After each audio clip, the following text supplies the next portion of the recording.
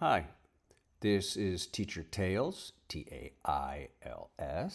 I'm Paul Carr, and this is podcast 37. And this is real cute, very short, about some fifth grader girls and my fiddle.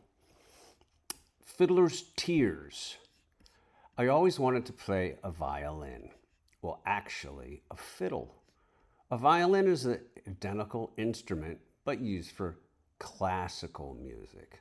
A fiddle is the exact same piece of hollowed wood, but used for Appalachian, bluegrass, or Celtic music. So I bought a fiddle and tracked down lessons once a week. Now, in my fifth grade class, I had one student, I'll call her Rosaria. Latina with double latte colored skin, longish hair to her shoulders, skinny, maybe 4 feet, quiet as a mouse.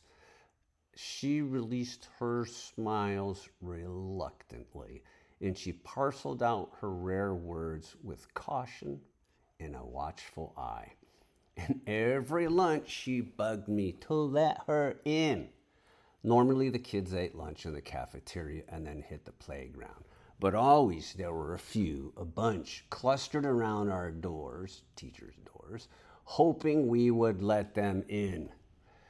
Anyway, if possible, during that time, I would, for at least 15 minutes, try to detox, and one time I brought in my fiddle. I had been abusing it for maybe a month. Rosaria and 3 of her Confederates wheedled their way in during my lunch. They promised and swore by the Great Wamboogie. The Great Wamboogie was a sacred and holy vow that I made the kids take, and it meant you're being honest. And so they would ask me every now and then, "You swear by the Great Wamboogie?" And that was mean you couldn't mess around, you can't lie. Anyway, they swore by the Great Wamboogie not to bug me. I informed the kids I had to practice, and if they were lucky, it would be horrible at best. They claimed it didn't matter, and I confessed I could play one song, and only one song, which all fiddlers learn, Angeline the Baker, a woeful pre-Civil War song about a slave girl who sold away from her boyfriend and sent way down south, probably to Mississippi.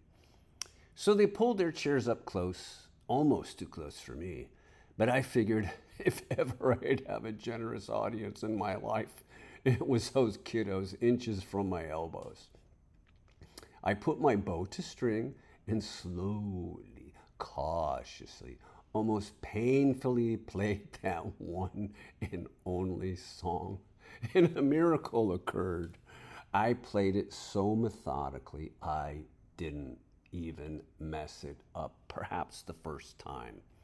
I hadn't paid a dusting of attention to the kids. I couldn't, because I had to keep my left hand up under the neck of the fiddle and pretend I was holding an egg in my palm. So instructed my teacher. I had to keep my right elbow up and my right wrist fluid. So declared my teacher. And my neck had to clamp down on the chin plate just right. Also declared my teacher. Well, these things I did. And when I stopped, 3 faces beamed. But the 4th, Rosario's, was buried in her lap, hands to her face, crying. And she didn't want the other kids to see her. I touched her shoulder, and she didn't resist. "What's up?" She looked up, wiped back her eyes with the inside of her shirt sleeve, and cut me a smile. "That song is so sad, it got me." So that's got to count for something. Anyway, I will try. Here's my fiddle, and you can suffer like they did. This is Angeline the Baker.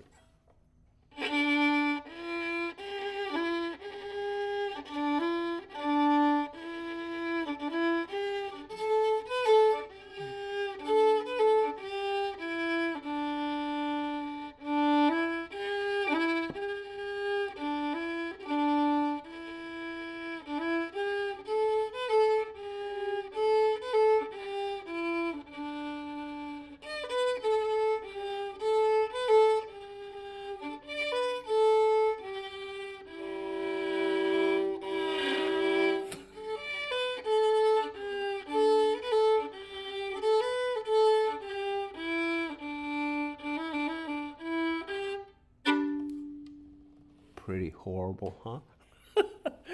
Maybe she was crying because it was so painful. Anyway, there it is. Yeah, and again, I've said it before and I'll say it again. Fifth graders are just magnificent. And that girl, I do remember one time I was sick and I happened to drive by Highway 156, and I had just done lesson plans, put them in, and I was heading home. And school had already started, and I saw her on the back of her mom's bicycle, and the mom was pedaling her to school on the highway. You know, it was like 3-4 miles away because she didn't want her daughter to miss school. And that memory of that girl on the bike and her crying in class are with me forever. So there it is. That's 37. Fiddler's tears. And you can weep too. Goodbye. Thanks.